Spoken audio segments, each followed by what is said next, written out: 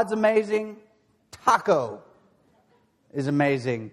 This walk, everything. I love your new car. It's amazing. Everything was amazing. And Rachel and us, and then they got to say, it's a maze. It's maze. They started shortening things. And then there was, and that bothered Rachel and me because I'm a bit of I like words. There's so many cool words out there that you can use. There's so many great descriptive words that you can use, but let's just find that one and use it over and over again. And at least with amazing, it was the right usage. Now, the one that really bothered me was random. Everything was random. I mean, we were walking down the street and there was this random tree over there. I feel like most trees are pretty intentional, right? Unless the tree has a mouth and is saying random things, it's not random. There's a random wall. I know for a fact, all walls are very intentional. They were drawn up and they're not random. I was literally dying. No, you were figuratively dying. You weren't literally dying. And while those are small sample sizes of words we may use too much or misuse on occasion, there are some words, I think, that are very important that we know the meaning of them when we say them. And we only say them when we mean to say them. I think, what's funny is I wrote this sermon this past early, I think it was Monday. I finished it all out. And I had put here, starving was a word we need to know. And then the guy on Saturday Night Live last night, I don't watch that show because I'm not a sinner, but I've heard, I'm just kidding.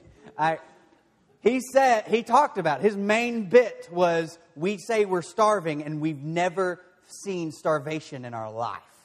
If you were born in the United States, especially if you were born in the South, you've never starved. Most of us, and he went on to say that most people who are starving don't complain about starving, but yet we complain about starving. You're not starving. We need to know what the word love means. We need to know what it means when we say it. Because if we don't know what it means when we say it, then we will miss or weaken the word. Love is a fantastic verb, and it's a pretty pathetic noun. Love is something that does, it's something that moves, it's something that acts. Love, we need to know what it means. When we say commitment, we need to know what commitment means. We need to know what these words mean. We cannot use them frivolously. But you can look around our culture and you can hear the people saying love. You can hear people say commitment. You can hear people say, oh man, the preacher went on, I'm starving. These words with real big, heavy meanings, and we just use them fairly frivolously. And we see that in our culture, and if we're paying attention, we will note it pretty often, but there's a word I think that we use quite a bit, that we don't know quite what it means all the time, and I think we might have overused it to the point of weakening it. And that word is gospel. Because there's a great divide between what the word gospel means and what it would appear we think it means. We're going to have a gospel meeting and hear a gospel sermon. I've heard gospel sermons just about hell. I feel like that's a bit of a conundrum, correct? A good news sermon about how horrible hell is. If you want to preach about hell, preach about hell. Let's just not call it gospel. Because I can preach about hell all day and about how baptism can get you out of hell, especially if you're real good after you're baptized. But What good news is that? I can preach about salvation. I can preach about forgiveness. I can preach about baptism.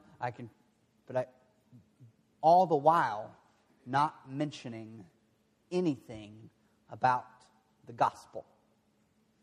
Because the gospel is not just some big umbrella phrase over all that we do. The gospel is good news about one thing. Just one thing. The gospel is that Jesus is no longer dead. The gospel is that Jesus is alive. And the gospel is that He is alive and He is King. That's the gospel. And our tendency to turn the gospel away from you get to do what Jesus does, which is because He is alive, you too, death will not beat you. That's what the gospel is. You get to do what Jesus does.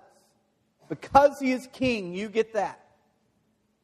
Death will not be the last word for you. We have turned the gospel from that into you get to do what we do. You get to worship the same way and structure things the same way, and you get to live exactly like I live. Not sinless, mind you, but you need to stay away from all the same sins I stay away from. I mean, God will forgive my sins, but there's some other sins that I don't quite struggle with that He will not forgive. You see, when we turn the gospel away from you get to be like Jesus to you get to be like me, you just completely destroy the word of any power that it might have. You weaken the terminology.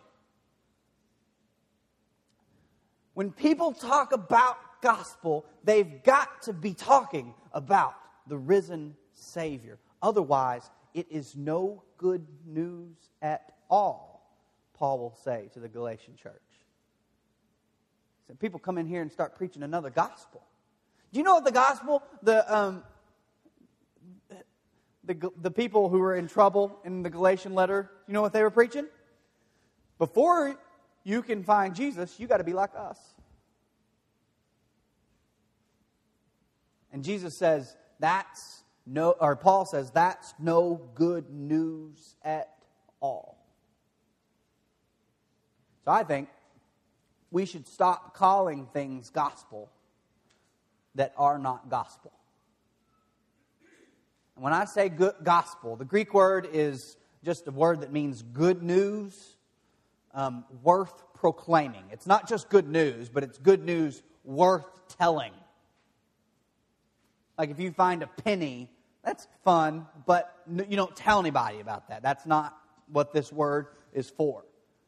The gospel is good news worth telling other people about. We've turned it into something weak.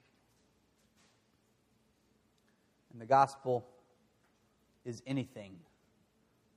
When seen in its proper light, the gospel is anything but weak. In Luke chapter 24, if you have your Bibles. If you don't, we don't judge you. It'll be on the screen. You can trust us. And you can trust the people who do have their Bibles to hold us accountable. On the first day of the week, very early in the morning, the women took the spices they had prepared and went to the tomb. They found the stone rolled away from the tomb, but when they entered, they did not find the body of the Lord Jesus. Now, when we look back on this with hindsight, with our vision clearly colored by the full story of Jesus, we say, well, of course He wasn't there. Why didn't they see it? He told them He was going to be resurrected, of course. See, they came with spices, ready to put the spices onto His dead body so that the dead body would not smell so bad. They were preparing a dead body, and they found no body. And Jesus would later tell them, hey, this is what I told you about. And we look back and say, didn't you understand what Jesus was telling you? He said, I'm going to go, and I'm going to have to go into Jerusalem. I'm going to be taken up by the rulers. I'll be crucified, and then on the third day I'm going to raise.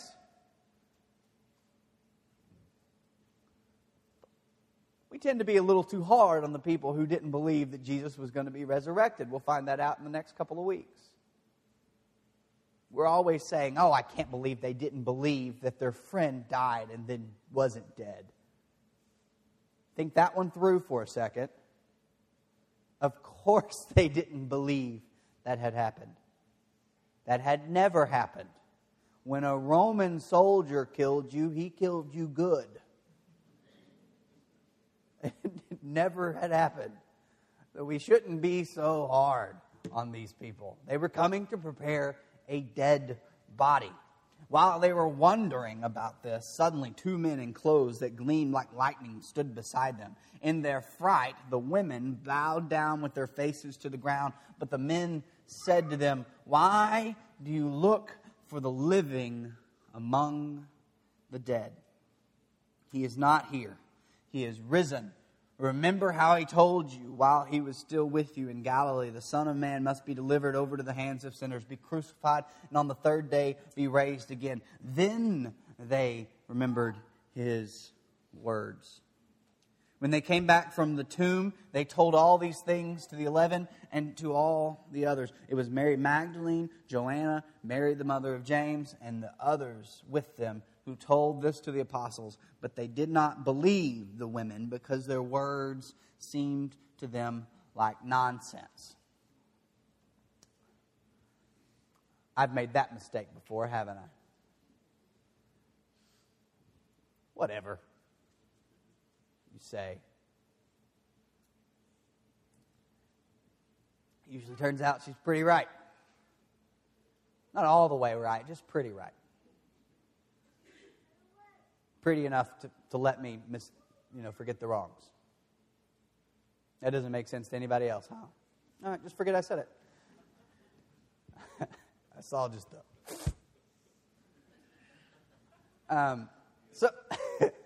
So they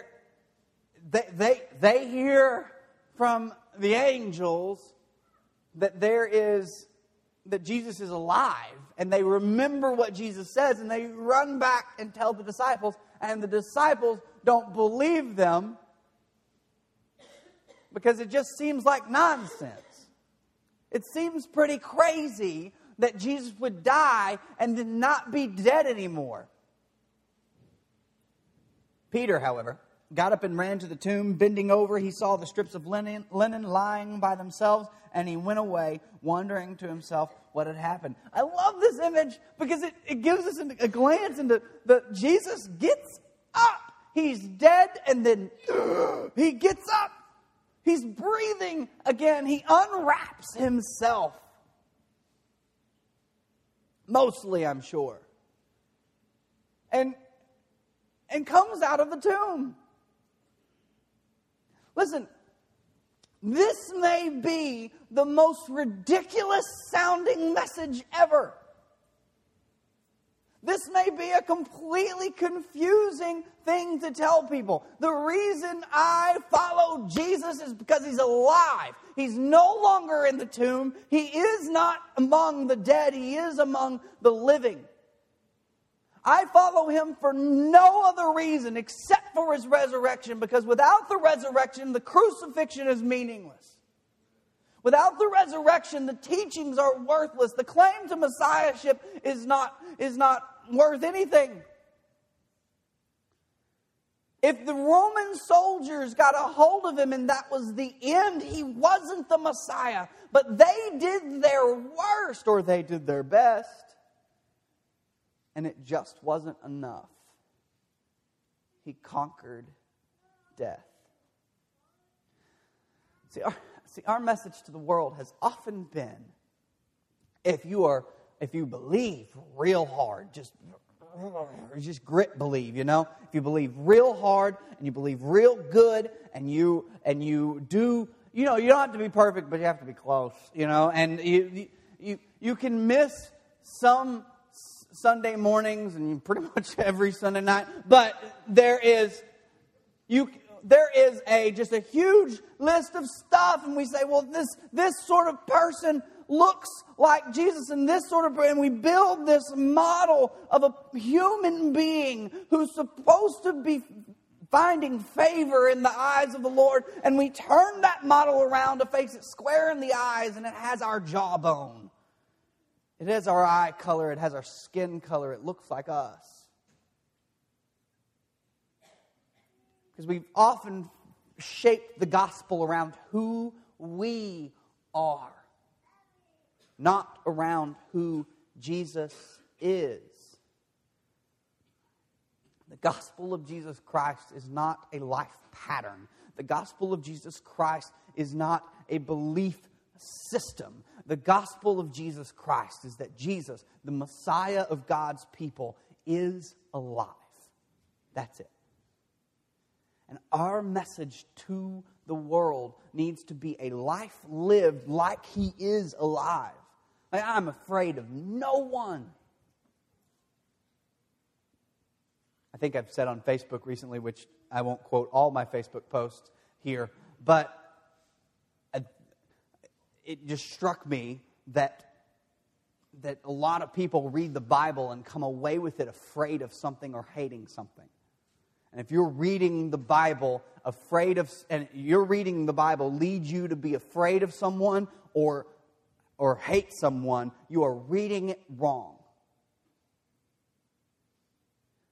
The Scripture tells us about a resurrected Savior, and that is our message to the world. Our message to the world is to point to an empty tomb, to point to a cross that is not.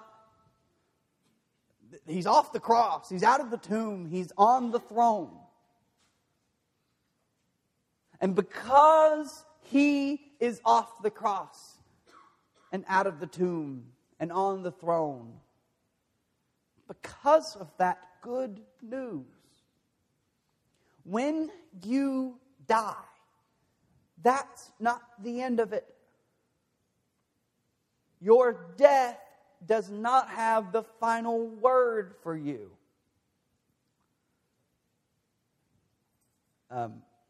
Maurice isn't here to enjoy this. We were driving home.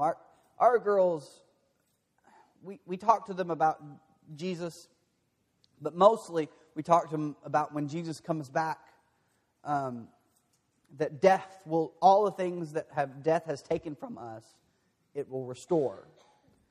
And so when they find out someone has died, like it really started with our dog Cooper. Now, I don't know the theology behind that, and I don't care. It made them quit crying. But I think when Jesus comes back, Cooper will no longer be dead. Listen, I don't think if Jesus comes back and Cooper doesn't make it out that they're going to be like, well, then I'm not going. You know, I don't think that's how it's going to work. But so I feel safe and maybe lying to them a little bit.